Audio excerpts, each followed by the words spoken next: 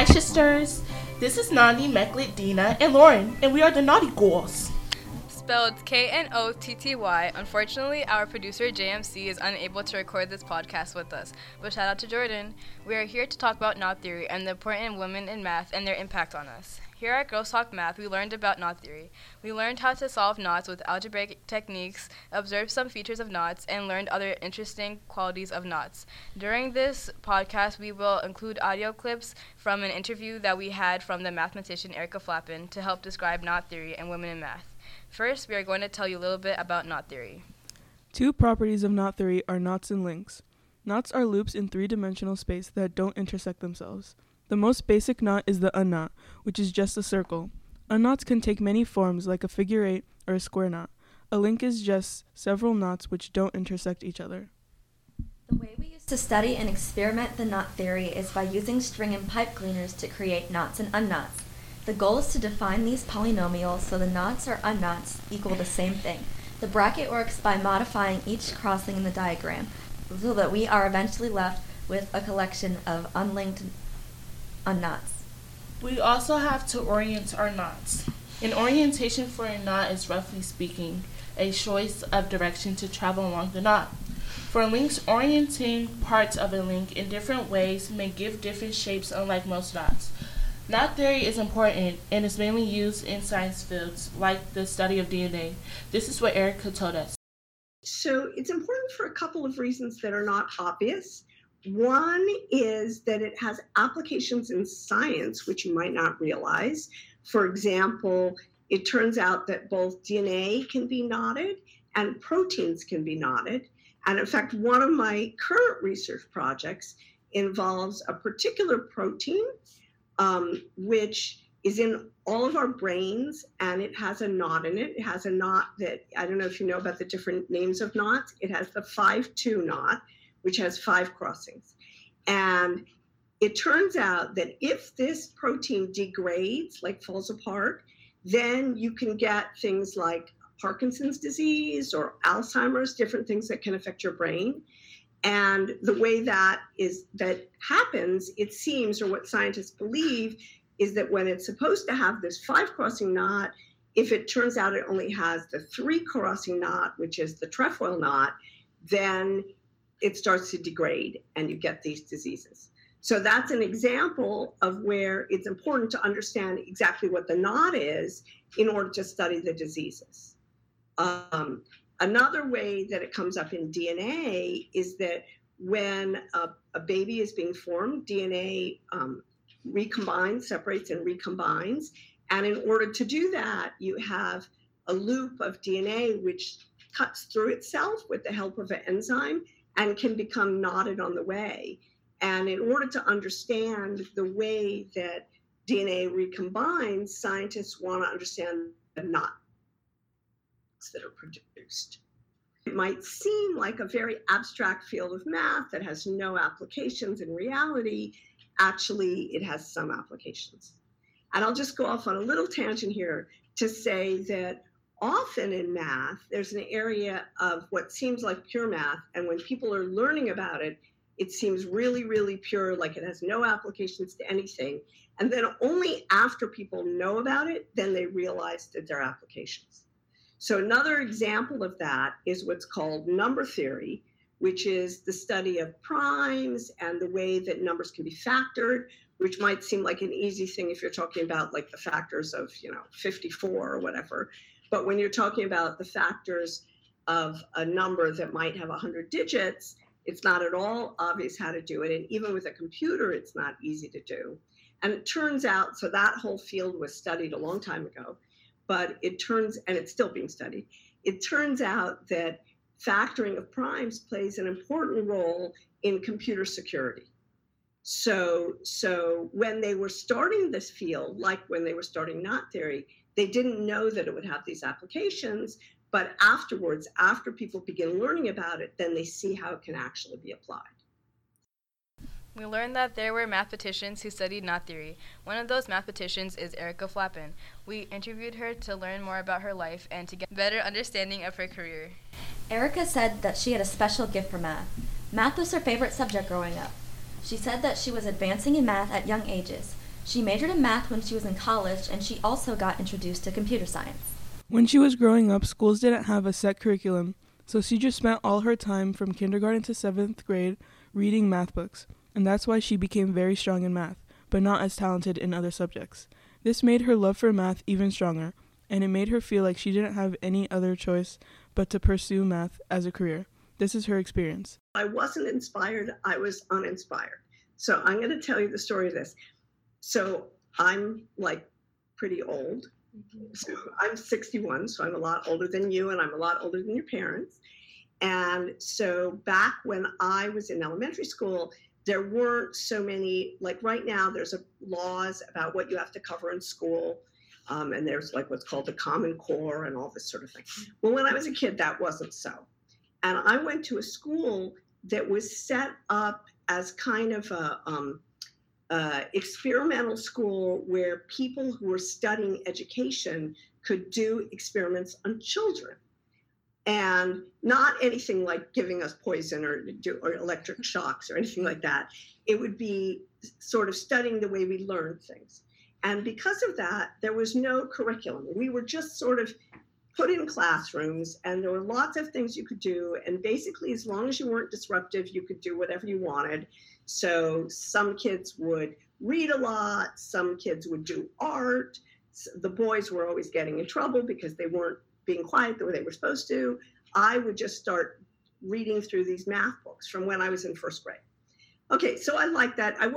No one inspired me. I just liked it. It was fun. Okay. But what happened is that I went through this school from kindergarten until 6th grade. And basically, I learned to read. But other than that, I just did all these math puzzles and learned math and did fun things with math. And then I went to a regular junior high school starting in 7th grade. And I didn't know anything. I didn't know anything. I didn't know where any country was other than America. I didn't know there was a Revolutionary War in America. I didn't know anything about science. I didn't know how to spell. I didn't know any grammar. I didn't know anything. But I was very advanced in math because I'd just been spending all of my time at school working through these math books. And so I went to this regular school, and this junior high, I actually placed out of junior high math with some tests.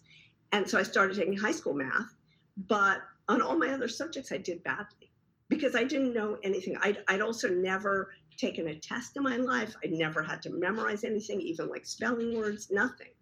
So I really had a sort of negative experience with my other subjects. And so I basically went to college with the idea, I did graduate high school. I went to the college with the idea that, well, math is the only thing I can do because I'm already so behind in these other subjects that I won't be able to catch up. So, of course, eventually, I do know about other countries and the revolution and stuff like that. But I think it was more a question of I inspired myself and I felt like I didn't have any other option. And in fact, let me add with that feeling like I had no other option was actually a great motivator when it got tough. Because math gets tough for everyone, no matter how smart you are, no matter how hard you try. At some point, math starts getting tough. And you start feeling frustrated and am I going to get it? And what if I, don't do well on this test? And I never did well on tests because I didn't start taking them until I was in 7th grade. And so feeling like I didn't have any choice was well, it may be hard, but I've got to do this because I don't have anything else I can do. So that kept me going. She has created many theories that include the spatial graph theory and the mirror image symmetry from different viewpoints. She is not only a mathematician, she is also an author. She is known for her book called Knots, Molecules, and the Universe, an introduction to topology and when topology meets chemistry. Erica's greatest takeaway from her book is that math can be fun. Math doesn't have to be considered a boring subject with hard concepts. Erica is a visual learner, so she also drew pictures in her book to better interpret her messages and get her book's topics across. Here's what she had to say. So I was already in graduate school. I didn't know anything about knot theory when I was in high school or in college. And I don't know if you know about different learning styles. Like some people learn by listening and some people learn by reading and different things. Well, one thing I realized was that I learned visually, and I was very interested in visual things. So, for example, when I was in high school, my favorite math class was geometry, because geometry was the only one where it was very visual. Algebra, that was fine. Like, I always liked all aspects of math, but I was more excited by the visual things. And so then when I was in college, I took all the math courses, and I did take geometry in college, which was more advanced than high school geometry. And I took a course on what's called topology, which you may have heard of or not, which is like geometry, except you allow for flexible things. And I liked that. And then I went to graduate school, but I didn't really know what I wanted to do.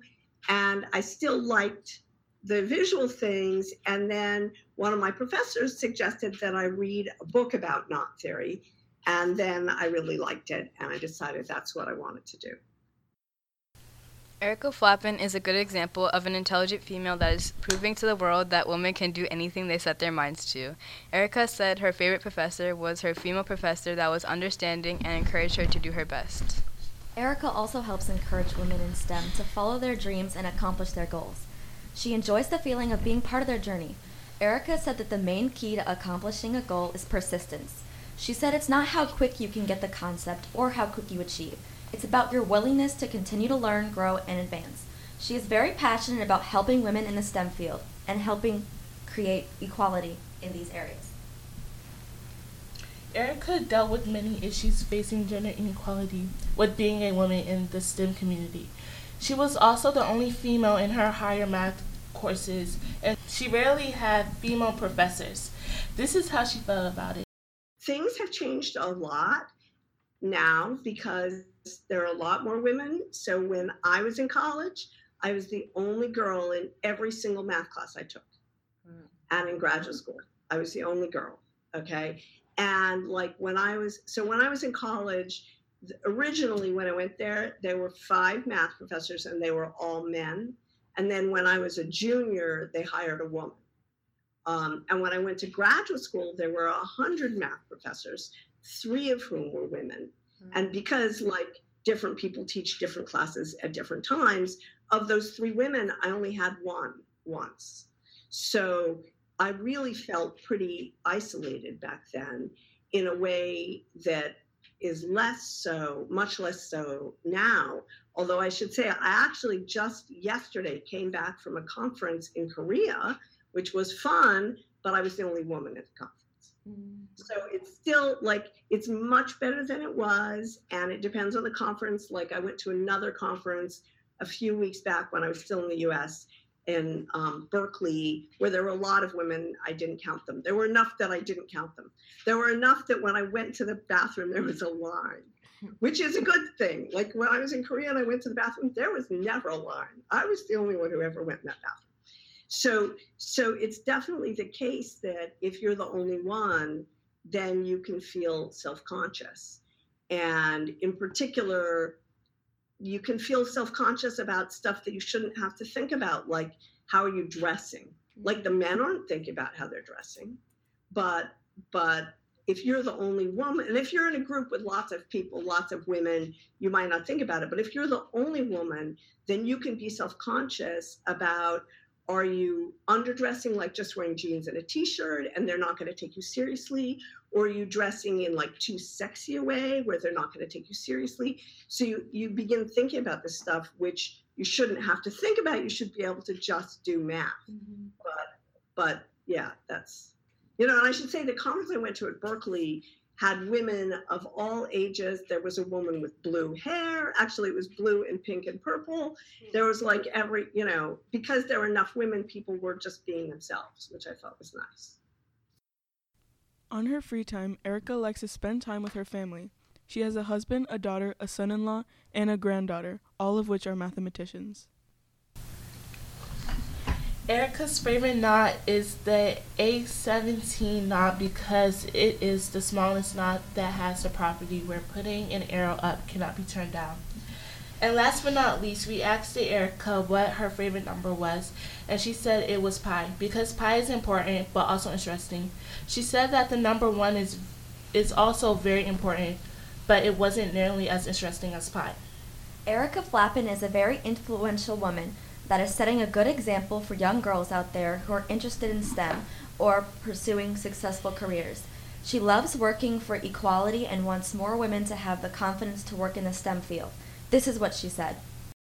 I just like seeing them grow and develop and gain confidence and sort of think about what they want to do with their lives.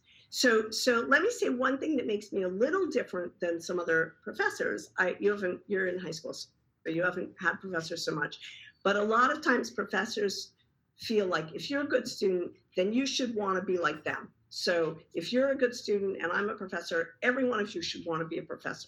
But that's never been my attitude. My feeling is that I want every one of my students, male or female, to be able to do what they want to do. And it's my job to help them gain confidence and have perspectives on the different options they can do so that they'll end up doing the thing they want to do.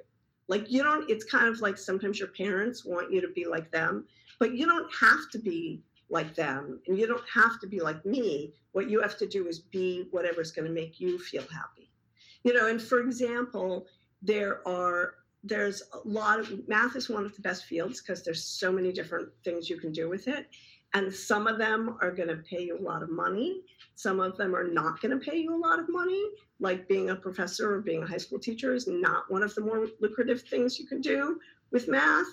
But it's sort of, I feel like it's important for me as a mentor to help each individual see what's important to them. And for some people, money or the opportunity to be in a particular location, like if you're a professor, you go where there's a job. It might be in Wyoming, like it's not necessarily where you want to be.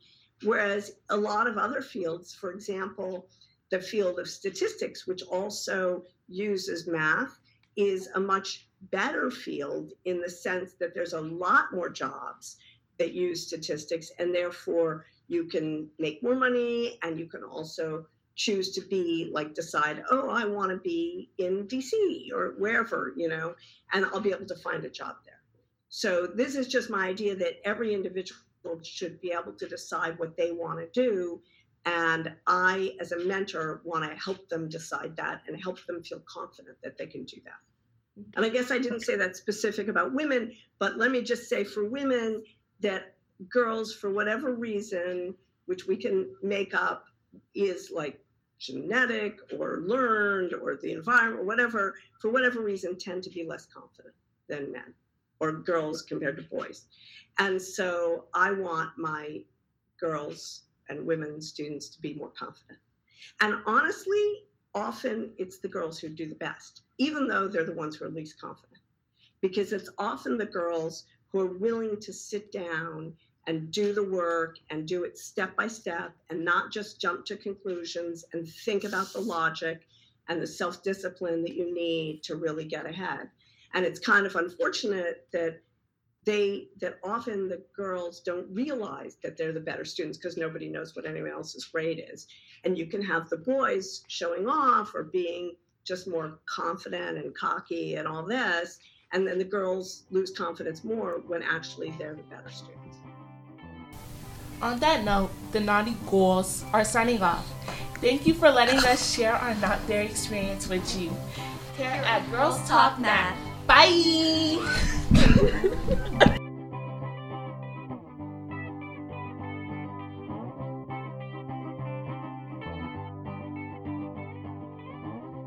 Girls are smart.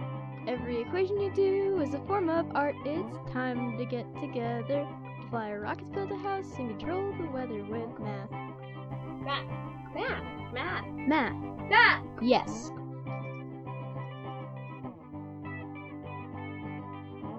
Who here likes math? Who's not a man? You could be a female mathematician.